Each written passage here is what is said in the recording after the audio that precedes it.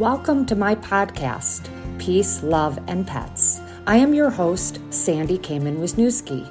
Join me and my guests as we share our personal stories of struggles and triumphs as we continue our path of spiritual growth. We'll share story after story, many that include animals, our great teachers in this life. We are all souls living a human experience on paths of self-discovery here on planet Earth. On this podcast, my goals are to give you tools to help serve you on your personal path of evolution. Individually and collectively, we can create a world filled with peace and love. Let's do it together. Thank you for joining me for another episode of Peace, Love, and Pets. I am your host, Sandy Kamen-Wisniewski.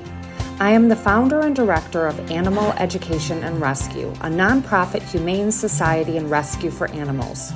You can visit our website at www.aear.org. You can also learn more about my other services on my website, www.mindfulspirit.net. Hello, everyone. This is Sandy Kamen-Wisniewski with Peace, Love, and Pets. And today I have a very special guest, and it's Chuck Wisniewski, my husband and my soulmate. Want to say hi? Hi. And we're doing a very special podcast that we hope in telling our story will inspire some of you, give hope to some of you, maybe get some of you to think more deeply and thoroughly about different things that happen in your life, and somehow we can help you in some way. That's the reason we're doing this podcast. So just to give a little bit of background, today is March 12th, 2023, and it is Chuck and my 34th wedding anniversary. And it's not a significant number. It's not like the 50th or the 25th, but this year for me is a significant year, and we'll get into that in a minute. But first, Chuck, we're going to talk very candidly, right? Talk about... We always do. We always do. Candidly about our marriage, our journeys separately and individually. But I think first let's give some background. So we met in 87 or so. 86 maybe. 86. And we met at a party. And Chuck was there with a bunch of his friends at the party. And I was actually with a date at the party. And we bumped into each other in a studio where you record music. If you hear a lot of noises in the background, I apologize for that, but we do a lot of our podcasts in our puppy playroom, and we have a lot of dogs running around here, and and you can hear pitter-patter and noises and whining and all sorts of things. So no surprise there. If you hear that, you just know you can get a visual of where we are. Anyway, so Chuck and I met at this party, and I remember seeing him. Now, my memory of it is a little different than his. I thought I remember him laying down on the couch, relaxing, listening to music. I think he remembers it differently. He'll tell you in a minute. But I remember he had cowboy boots on, which I always like guys with I think cowboy boots are really cool. And I looked at his face and I said to him, "Are you Mrs. Wisniewski's son?" And he said, "Yes." And I said, "You look just like her." And Chuck's mother was a teacher's aide at the high school we went to, and she happened to be my teacher's aide. So that was the start of our conversation and the first time we ever met. Do you have a different memory of that? No, I don't know if it was the first time that we ever met. Were you working at Rainbows at that time? Let me think. Yes, I was. So I may have known you, or seen you at Rainbows. Really? I may have. Well, that would be the first time I knew that. But Rainbows was a bar, like a dive bar. Maybe never talked or anything, but no. I was actually in the recording studio playing piano, and you came downstairs and talked to me. Well, I knew I had wandered downstairs Right. because they were doing things at that party that I didn't agree with. And so I was just wandering around aimlessly. What I should have done is left, but, I didn't. Right. So that's, I mean, later on we may have been sitting in the living room talking a bunch of people, but yeah, that's, I think when you first talked to me, I was downstairs alone in the recording room playing the piano. Okay. And then Chuck and I were friends. We struck up a friendship for about a year and a half. Right? Mm-hmm. And I was busy dating that guy that I went to the party with. And what were you doing at that time? Working, going to school. But following me around at all the different bars. Well, Right? Come on. well, you weren't at all different bars. But I mean, I was working at a couple different bars. I was You went to cocktail waitress. You were working at Rainbows at the time. And then Scornavacos. Yeah, I didn't really go there much. But you went there to say hi to me. Probably, yeah. So, and I, as naive as I was, and I didn't have I had pretty low self-esteem. I didn't understand why he kept popping up at different places. I just assumed that he was just friendly. But that wasn't it, was it? Well, I was friendly. But I mean, I liked you. yeah. Yeah. So then, yeah, go ahead. What was interesting, though, is you knew of me. You didn't realize it when I had gotten in a car accident. That's the first time I think you knew of me, right? Right.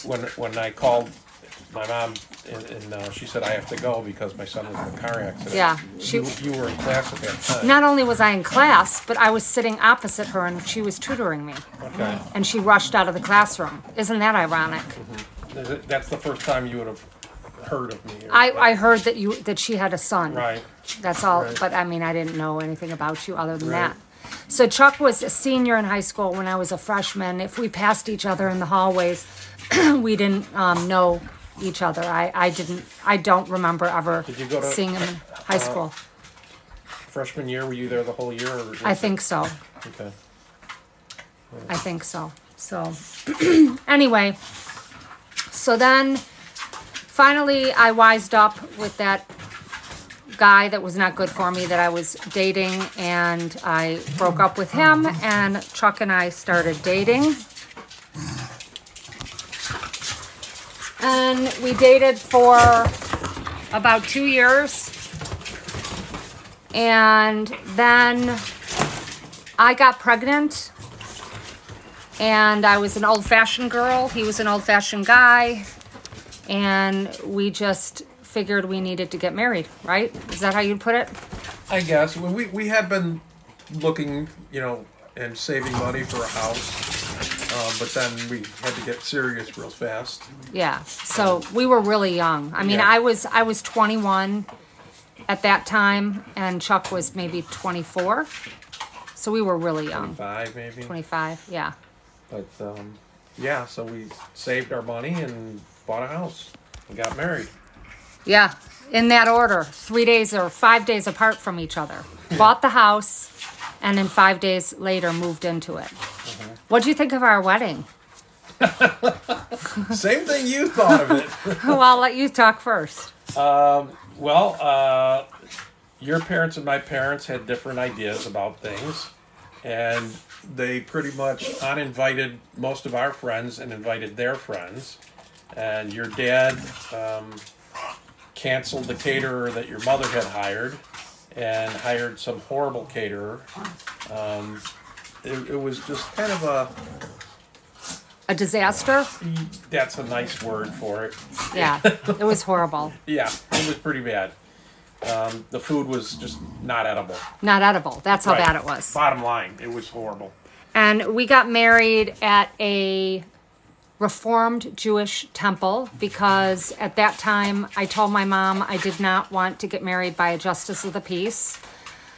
And my parents said they would not attend our wedding if we got married at a church because my parents are Jewish, conservative Jewish. So the only option we had was a Reformed temple or a Justice of the Peace, and I wanted to get married in a religious place. My attitude, and we'll talk about that later, but my perception and attitude about religion, marriage, everything else has changed drastically than it did back then.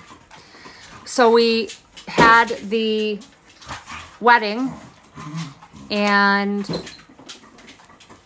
we worked before the wedding, and we worked the next day. We've been working for the last forever, just every day since then. But that's not really, that's either here nor there to the reason why we're having this conversation and why we're talking about this. So let's just be bluntly honest, and Chuck and I have talked about this many times in the past, is that both of us had a lot of issues when we met, a lot of emotional problems, a lot of issues. I was a very insecure, very depressed, anxious young person, very extremely sensitive to everything. I'm sorry, the dogs are distracting us. They're eating. Okay. Go ahead. I'm still here. Okay, he's still listening, but he's cleaning up peanut butter paper. Yeah, that's because we had to work with Blossom with her cart. We have a 2-legged dog, and she's being trained for her cart with peanut butter. Anyway, so I can just speak for myself that I was very insecure. I was very self-destructive. I was extremely sensitive, empathic, and a great enabler, and very driven from a business standpoint, and a very, very hard worker, but had no self-esteem and always put myself last. So that was a pattern that persisted, although most people that knew me from a business standpoint or close friends didn't necessarily know that about me.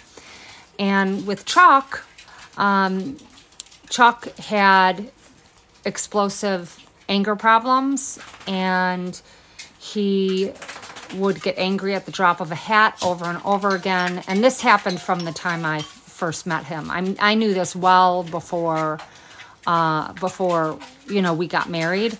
And I said for years, and Chuck hated when I said it, I don't know if it still makes him cringe, but that I married someone that in that respect was very much like my father. My dad had a very bad temper, and it was something that I was comfortable with because I understood it and knew it. I'm not saying that you were like my dad in other ways, but in that way, the explosive temper you were. And so they say you marry someone like your parent. In my case, I feel like that's what I was zoned in on, and that's what with Chuck's personality or his temperament at that time, that's what was the most evident. And how would you like to describe both of us? Not who we are now or what happened, because we're going to get into the big cracking open, but... Yeah, I looked at the world negatively, glass half full. I was angry a lot. I was trying to make things fit my idea of how things were supposed to be, and basically that means taking a square peg and trying to jam it into a round hole. So so people can get kind of a visual or an idea of how that would, on a day-to-day basis, how that would translate to your behavior on an everyday basis when we were all, for many years. Irrational, angry, swearing a lot, punching walls, throwing things. Yeah, angry, and just I grew up programmed to be aggressive, to be scary, to be fearful. Why does it keep doing that? That's Chuck's phone that keeps being annoying. Because I have work to do, and it's on my schedule, and it's going off telling me I have work to do. I know, sorry.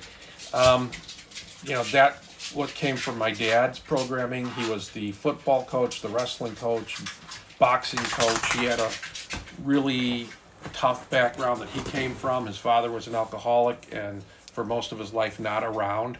So he, his whole thing was like kind of like a drill sergeant and preparing you for war, and didn't serve me very well. Okay, so we were the perfect storm for two people that were extremely different, very polar opposite. I was the enabler. I was the one that was trying to fix everything, make everything right, nurture everyone, love everyone. I had zero self-esteem, didn't take care of myself the way I should have taken care of myself, definitely didn't make myself a priority. And Chuck was an explosive mess. So this is how we lived our marriage for 25 years. And throughout those 25 years, I'll share just kind of an overview of my feelings and what I was thinking during all those years. First of all, I was always working on myself. Throughout all those years, I was always trying to become a better person. I took a lot of classes. I did a lot of reading. I did a lot of self-help seminars and books and meditation. And I really worked hard on myself consistently throughout all of those years. And the stronger I became, the more unhappy I was in my marriage and the more vocal I was just to myself and to my one confidant, which happened to be my birth mother. And so often throughout all those years, I would feel so alone and lonely that I would take these long walks and I would just hope and pray that if I snapped my fingers, I would just disappear. That's how unhappy I was. I felt completely and totally alone.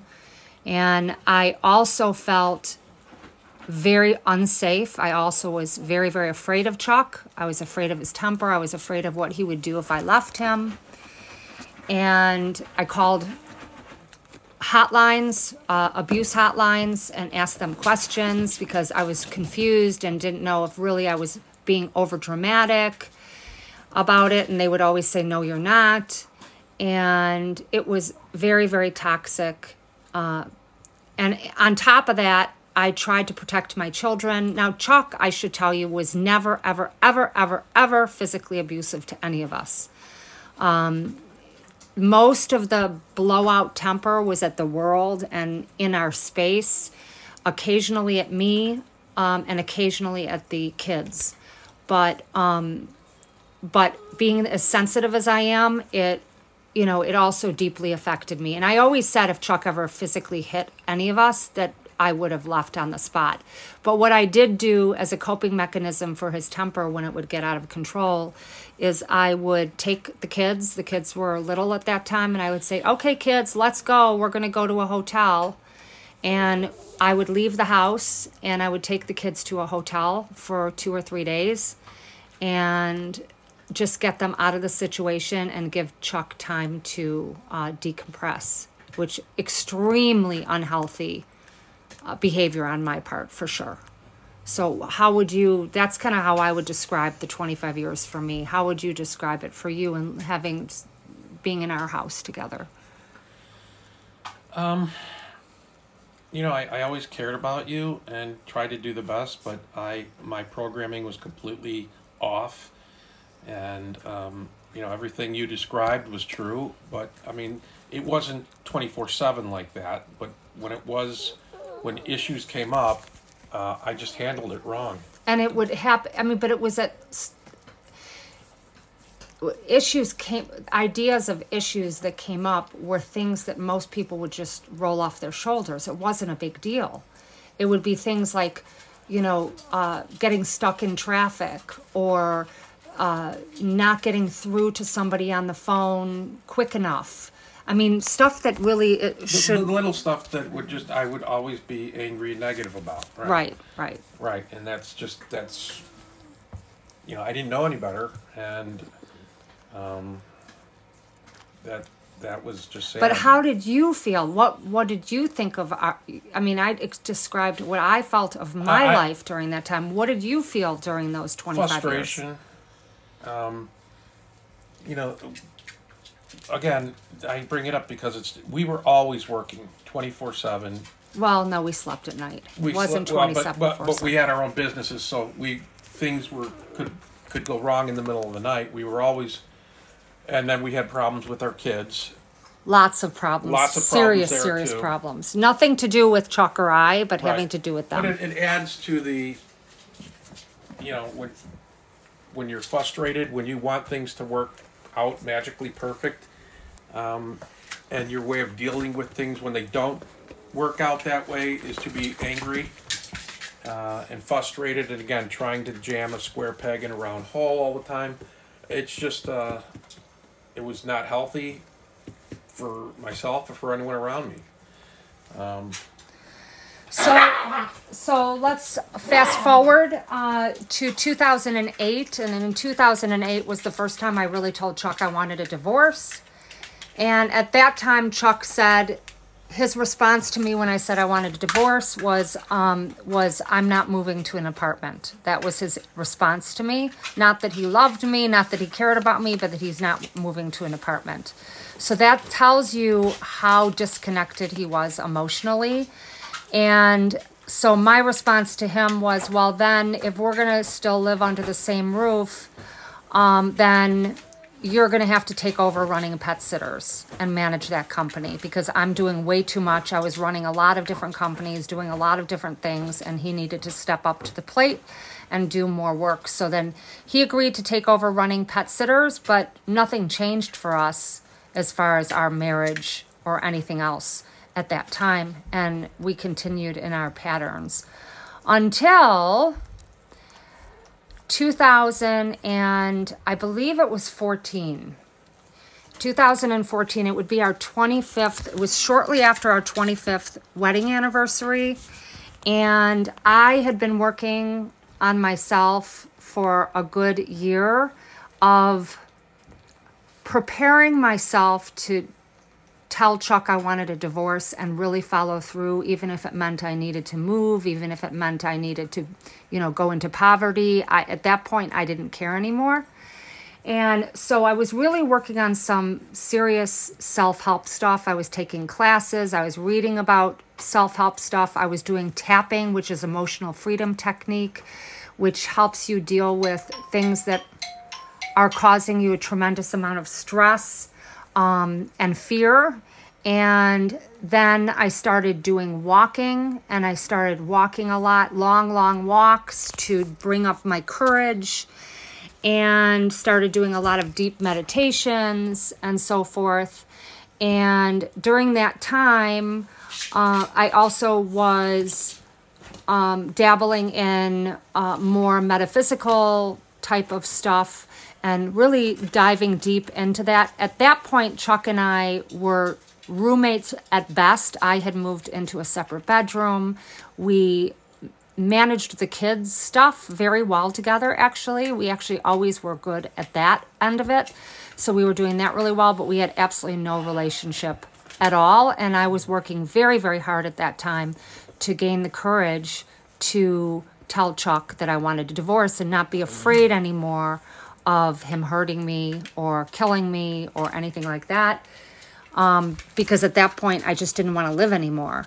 So one day, I decided, I finally got my courage up, and really up, and I wrote Chuck an email and basically told him that I wanted a divorce. And I did it in a way where I had learned and decided, based on what I had learned, that the best way to deal with anything is come from a place of love. So when I wrote this email to him, it was actually in a place of love for him and a love for me, and that we just needed to move on and separate from each other, no matter what it took. I said in my email that is the direction that we needed to take. And why don't you tell everybody what you were doing that at that time and where you were at? I had actually started to try to figure out what I could do to fix myself. Prior to that, I had gone to anger management classes at your request, but it didn't do anything really for me. And I had been reading some like psychology books on, and I wasn't really getting anywhere at that time. After that. Why don't you give a time frame? Was this like the year before I asked you for a divorce, I don't know or if it was 6 the months year before? or 2 years. I don't remember exactly when. I just know prior to that, you had asked me to go to Anger an management. anger management class. Maybe that was part of that 2008, I'm not moving to an apartment thing. I don't know. And I think that's right, when it was. yeah. So I did. So it was many years later. Yeah, I did the anger management class, but it didn't Help. help. Right. So fast forward to 2014, and where were you at that time, and what was going on with you, and where was your mindset at? When you got, maybe we should just say, what was happening when you got that email? What was your reaction? And I was devastated. I was sad. I was angry. were you surprised or no? Maybe a little surprised. Maybe not. I don't remember exactly. I just, it was going to be a big change. It was scary. I was scared. And so what was your initial response to me? Oh, I don't remember. I remember. How could you do this to me? Look what you're doing to me, what you're doing to Danny. You're going to destroy everything that we've built. Why would you do this? This is horrible of you. That was your initial response. Mm-hmm. Probably, yeah. Yeah. And then what happened? We started the process of going to get a divorce. I don't know what you were working on at that point. So I had already done a lot of research about the legal aspect of getting a divorce, and I had gone to the Lake County courthouse. I had talked to an attorney and realized I couldn't afford an attorney, so I was going to try to do the divorce myself, and did a lot of research on my own. And we started looking at houses. Mm-hmm. So the intention was that we would have you move to a different house and just stretch our finances really far, and then do that before we got divorced, because we knew we could never afford a second house if we were divorced. So that's what initially happened. And then Chuck doesn't have a really clear memory of this, and I have a crystal clear memory of this. It was in the springtime when this happened, because it was actually right after our anniversary, at the end of March, when I asked him for a divorce. And it was about 6 weeks later or so that Chuck came home one day, and he just looked different. He looked like he was at peace for the first time in his life. And I looked at him and I said, "What is going on with you?" And you said something to the effect of, "I'm working on myself, and I think I found the answer that's going to help me." And from there, in a very, very short period of time, Chuck made significant changes. He started helping more around the house. Your memory of what happened in the 25 years is different than mine as far as the workload. I would say that I did the majority of the workload, and that you did things when you felt like doing them and how you felt like doing them. You weren't as hardworking as you remember. At least that's not my perception. My perception is that you did things when you wanted to, or if they were absolutely falling apart. I think it was like things that you wanted done, and in my category, I thought that's not important, so I didn't do it. But the house was pretty much falling apart. Right things that you wanted, and But I was pet sitting though a lot. I was working. But it's. I mean, I was working, but I just wasn't doing like if you said I would like to get this done. You were not working nearly what you're working now. Your perception is just. I'm not sure. Well, I can tell you that, like this past Christmas, I had maybe 8 stops. Back then, I would have 20, 25 stops. Yeah, but there's a lot more to running a household, and our physical house was falling apart because Chuck refused to do anything to fix the house, and we didn't have the financial ability to hire someone, and Chuck is very handy, and there's no reason he can't do things to fix the house, and the house was literally falling apart around us, and he would wait until I threatened to hire somebody else or whatever. And our upstairs bathroom was literally condemnable. And it had been something I just stopped asking him to fix. Like condemnable. Like it was barely usable. It was in really, really, really, really bad shape. And this was in the late spring of that year. All of a sudden he started fixing the bathroom.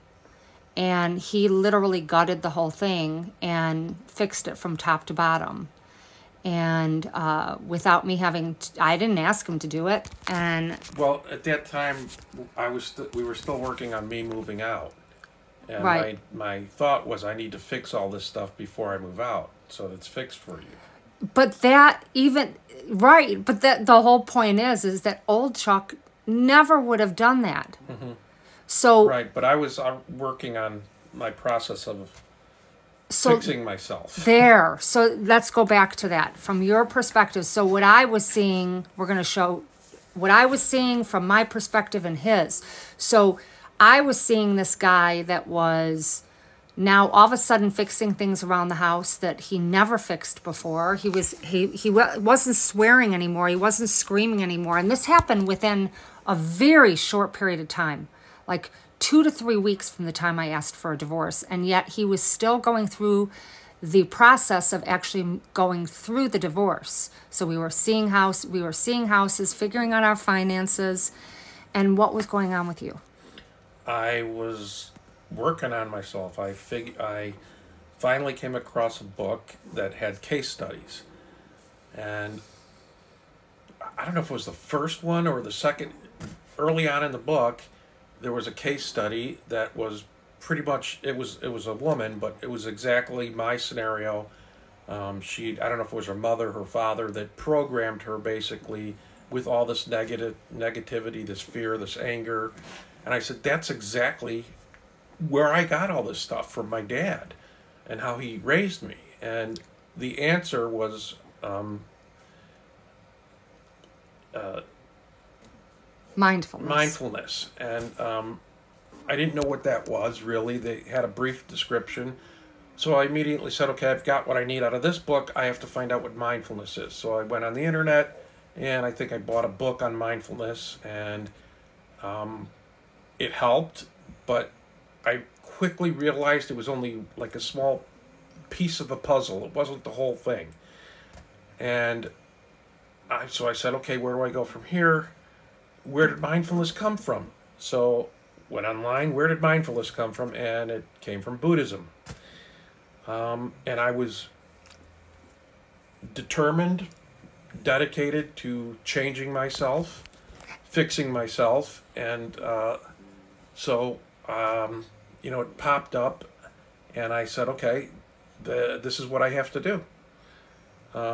And I started on a course of just becoming a practicing Buddhist, I guess is what you would say. I downloaded a couple books. I found a website that had monks that gave talks on Buddhism, and you immersed yourself in learning all day and night, because I was pet sitting. I was driving from one client's house to the next. That's all I did was listen to these talks over and over and over, contemplate what they were saying, and alongside that, I was listening to neuroscientists that found Buddhism and would test Buddhists, like meditators, And basically they were saying, look, the idea, the philosophy of Buddhism basically got this right 2,000 years ago, and our science is just now proving it. And the whole thing, I just realized, okay, all the thoughts that I've been having, basically the programming that my dad put into me, or society, I have to just erase it. I have to just brainwash myself away, and then reprogram my mind with positive thoughts, and being more loving and kind, and that's what I did. Through the process and the practice of meditation and Buddhist teachings, it kind of like, and one day it just kind of snapped. It was like I let go of like the last of the old neural pathways, and I was like, bam. And you were like reborn. Right. It was like being reborn. And that was in a matter of a very short time. I don't know how, I don't know the timeline on it. But I can tell you it was about March 15th of 2013 or 14. And it was maybe 6 weeks later. And you came in because it was before Libertyville days. Yeah, but I hadn't completely changed then. I mean, you noticed a change in me, but I wasn't totally reborn at that point. I was still working on it. Right. Well, and let's face it, we're all still working on right. it. Right.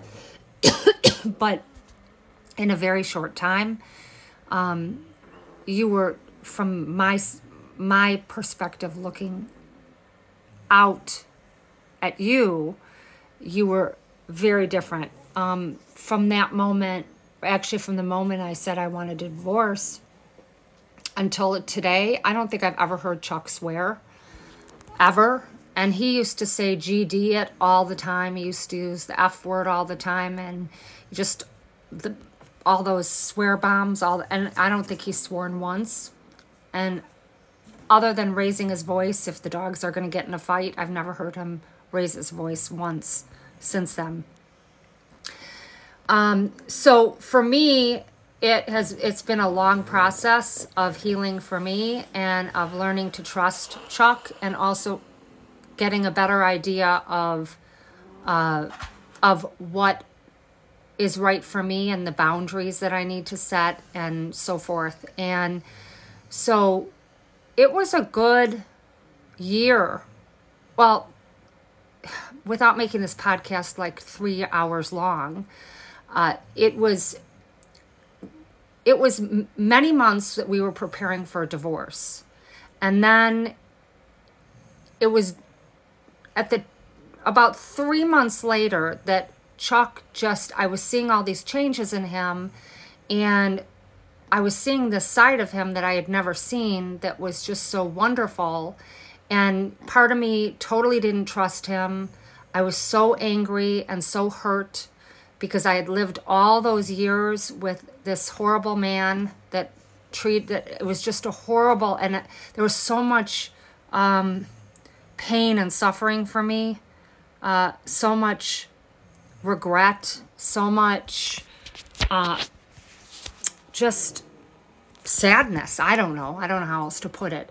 That it was a real process for me to be able to slowly begin to trust him, because it just seemed impossible that someone could change that quickly and that drastically, in my perspective, that he changed so quickly, and I didn't trust that he wouldn't go back to the old Chuck.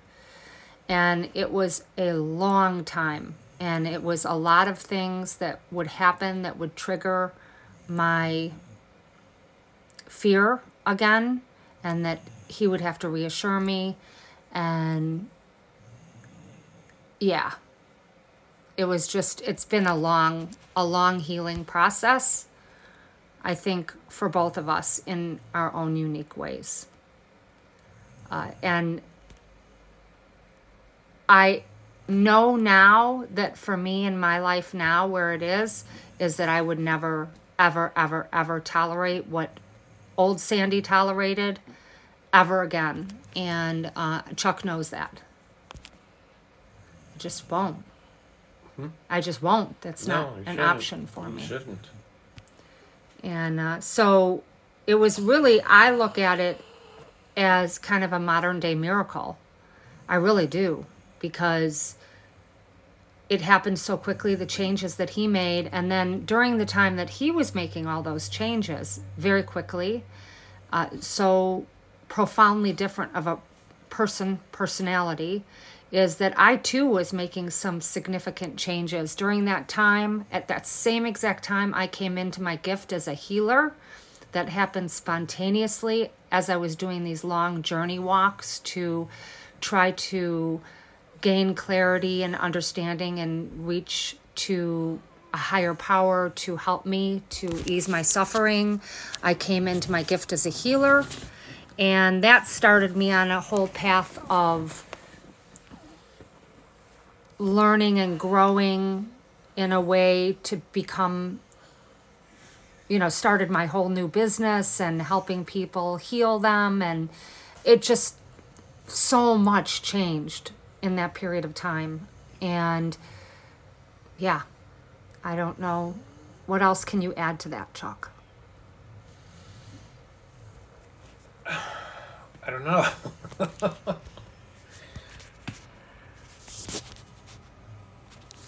I don't know. It's for me it was an awakening. I had been on autopilot with, and I'm just so glad I don't live my life that way anymore. I mean, if you hadn't asked for a divorce, I'd still be that way. So you saved my life by really forcing me to become aware of, and wake me up. That's the first time you've said that. And, it's, I think, I made a conscious decision to fix myself. And when I, was able to do that, I remember thinking, I found something, I should share it with the world. I can fix everyone.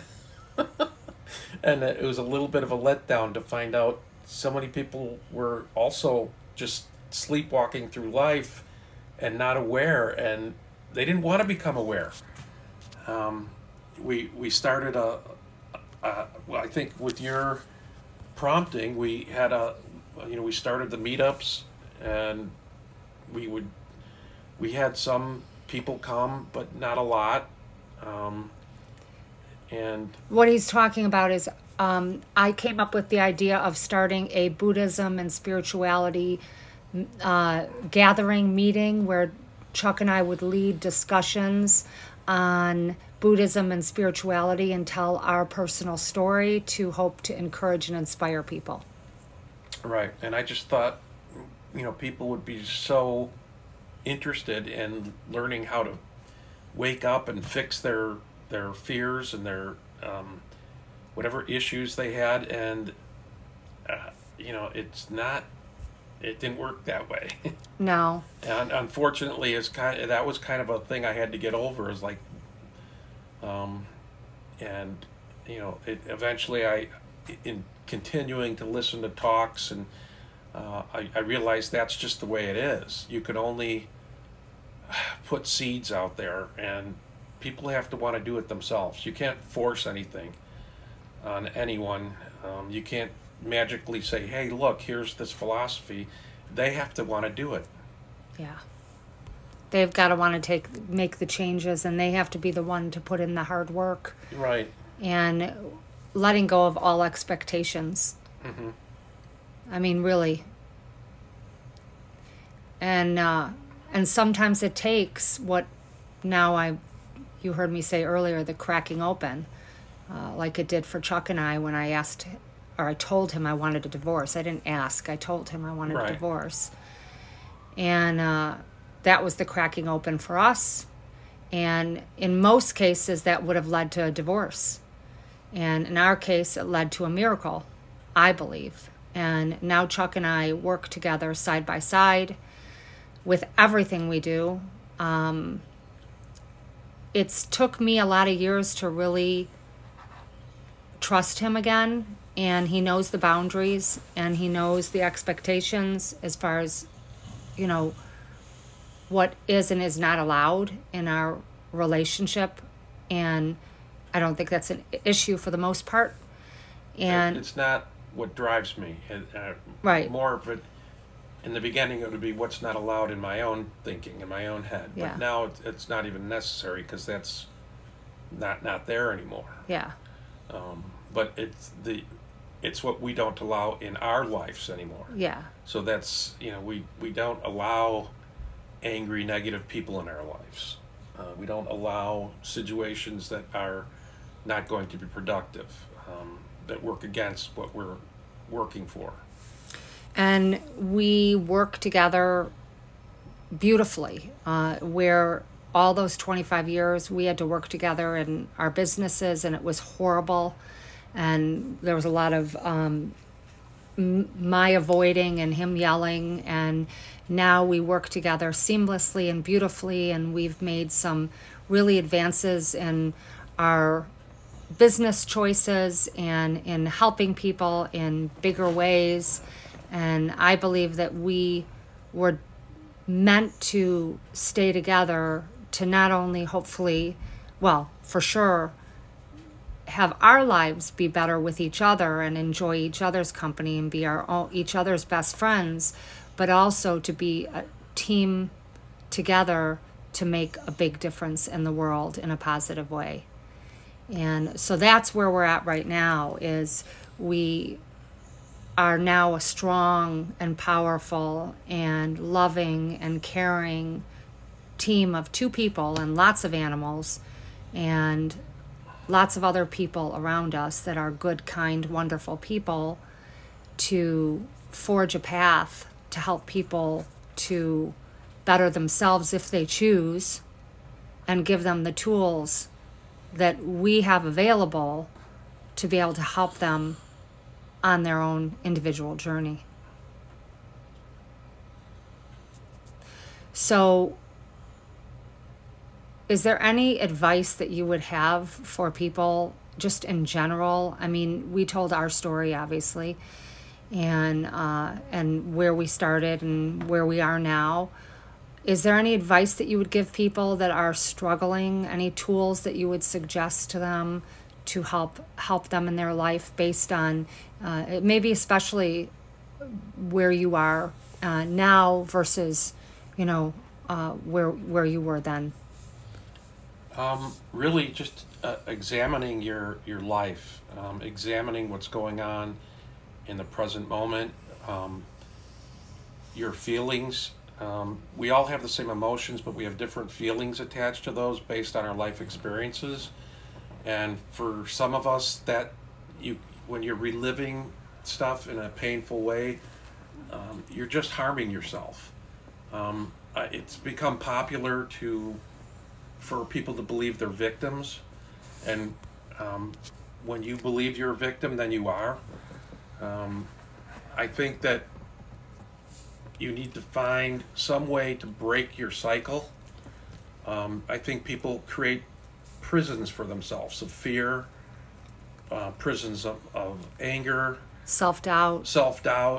right, and you're trapped in the past, replaying things over in your mind, or you're fearful of the future, making mountains out of molehills and thinking how bad something could be, and rarely does it ever turn out as bad as you're fearful of. So living more in the present moment, being really aware in the present moment, and that's kind of a Buddhist thought.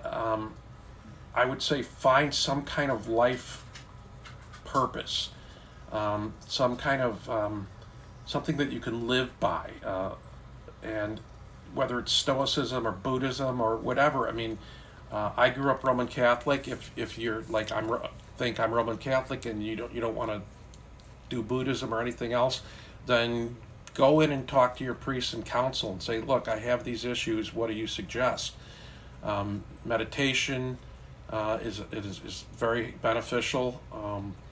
And when I say like have a life's purpose, really, people go through life, they don't like, what do you stand for? what is your mission in life? How do you approach each day? Well, what's your life plan? So what is your mission in life, Chuck? To be beneficial to people around me, to not get caught up in things and being more of an observer of things, and not have like a pre-judgmental idea of everything.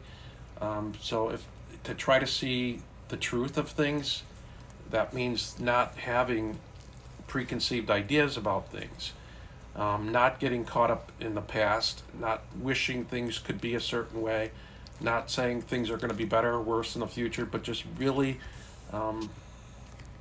being in the present moment in a positive way, and doing that consciously, making a conscious choice all the time to be guarded. There, all these thoughts are in our head. Our brain is made up of different components, the different areas of our brains. It's kind of like a corporation where there's different meetings going on in different divisions, and you get these ideas, you get thoughts floating. That's not who I am. Those are just thoughts. And if there's any time that something's not beneficial as a thought, I just push it away. We have the conscious thought pattern. That's me. I'm talking right now. Then there's also which is the logical, but then there's also the feeling brain, or the heart center, as you might call it. And I think you have to be kind to yourself in that way, and listen to both. What that chitter chatter that's going on in your head, you kind of got to be, just like you'd be kind to someone else, you have to be kind to yourself first. So don't beat yourself up. So just, that's a lot. You're putting Right. a lot in there that is going to be over a lot of people's heads. So if you can glean one thing out of what Chuck's saying, but let me just ask you this so we can make it more simple for them. Right. Is what would be one first step for change? What would one or two first steps for change, tools? One, you have to make a conscious decision to actually change. You have to say, look, I'm getting off the couch on this. This is going to happen. I'm going to change this. Whatever the issue that you need to work on, if it's just one issue, or you need, like me, need to just totally, you got to make a conscious choice to do it. You're not gonna fall back. You are going to do this, and then you need to find an avenue to do it. You got to figure it out. But what would me, be a good first step to figure it out? Get a book, take a book, class. Get a book. Go online. Start doing research. Look for podcasts.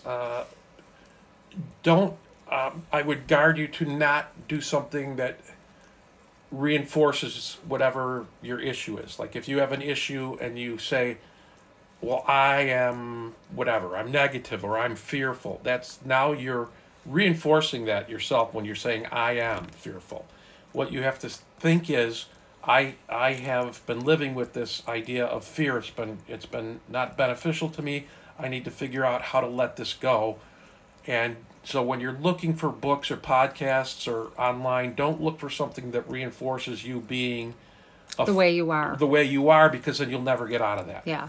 And if you find like any source that tells you you always be this way, that's old world psychology, and it makes you a victim that you can never recover from, and that's not true.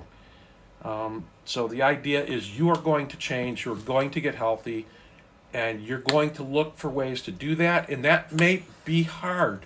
It will be hard. Right. There are That's how it works. Right. You have to get over that first hurdle, and that can be difficult. But once you get over the first hurdle, it gets easier. Well, and so I'll add to that. First of all, it has to be a priority in your life. Right. That's what it's 100% priority. It has to take precedence over everything else. Is getting yourself healthier.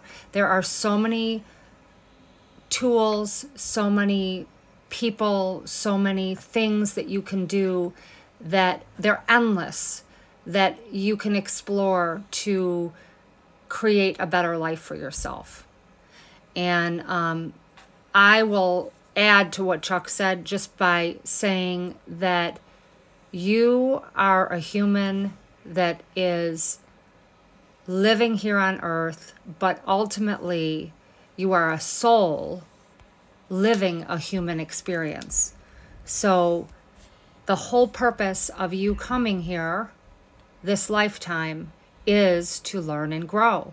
And it's your choice how fast you learn and grow. You'll continue on in future lives. It will continue. But I always say I want to learn as much as I can in this lifetime. I want to be as better prepared of a person and a more peaceful, joyful person now. And I don't want to have to keep repeating or, going slower. That's just how I am. But know that it's normal that you would have to go through struggles. It's when we don't move through struggles and we just kind of stay where we're at, you will eventually have a cracking open. And you can choose to have like what happened with Chuck and I, where it was like a major cracking open, or you can choose right now, here, today, enough is enough. I don't need to be close to a divorce or whatever, and I can change my life for the better, and I can be more happy. I can be more joyful. I can be more at peace, and I can be more connected to others. We are all connected to each other. That's also part of the human experience, is we are all connected in some way, shape, or form. All of us, each and every one of us on this face of this earth, you are not alone. You are connected to all of us. And really, truly at the center of all of us is love. We are all beings of love. Before we come into this lifetime, we are complete love.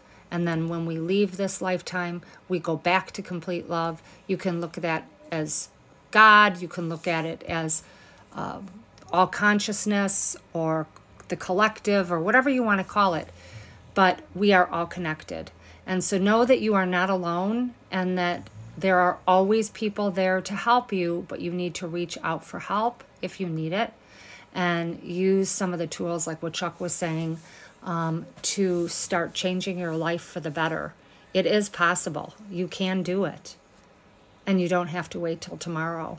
We would encourage you to start today because there's a whole better place for you in the future if you just work hard. It's not going to come easy, and you have to trust that it's going to take time too, and be patient because it's a process and it's ever changing. Nothing ever stays the same. Right? Right. So on our anniversary, this is the first year, as I said, that I have ever actually celebrated our anniversary. It's first year ever where I actually am grateful for that horrible day on March 12th, 1989, when we got married, and it was a horrible wedding, and it was many, many years of a lot of hardship. And I am grateful for it all because it brought us where we are today on the very, very far other side of it, where Chuck is, for the first time ever, I can say, is truly my very best friend. And I'm so grateful to have him in my life.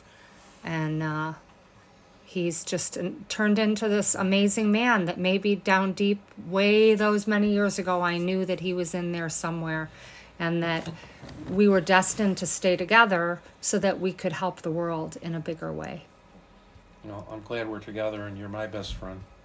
And thank you. All right, that's it. Thanks for joining us, everyone. I hope you all have a great rest of the day. This is Sandy and Chuck Wisniewski. And this is my podcast, Peace, Love, and Pets. Till next time. Bye, everyone. Are you interested in reading more stories of animals that shape our lives? Check out all my books that are available for sale at www.sandykamenwisniewski.com. Are you looking to adopt a new family member? See all of our available dogs, cats, rabbits, guinea pigs, birds, and much more on our website at www.aear.org.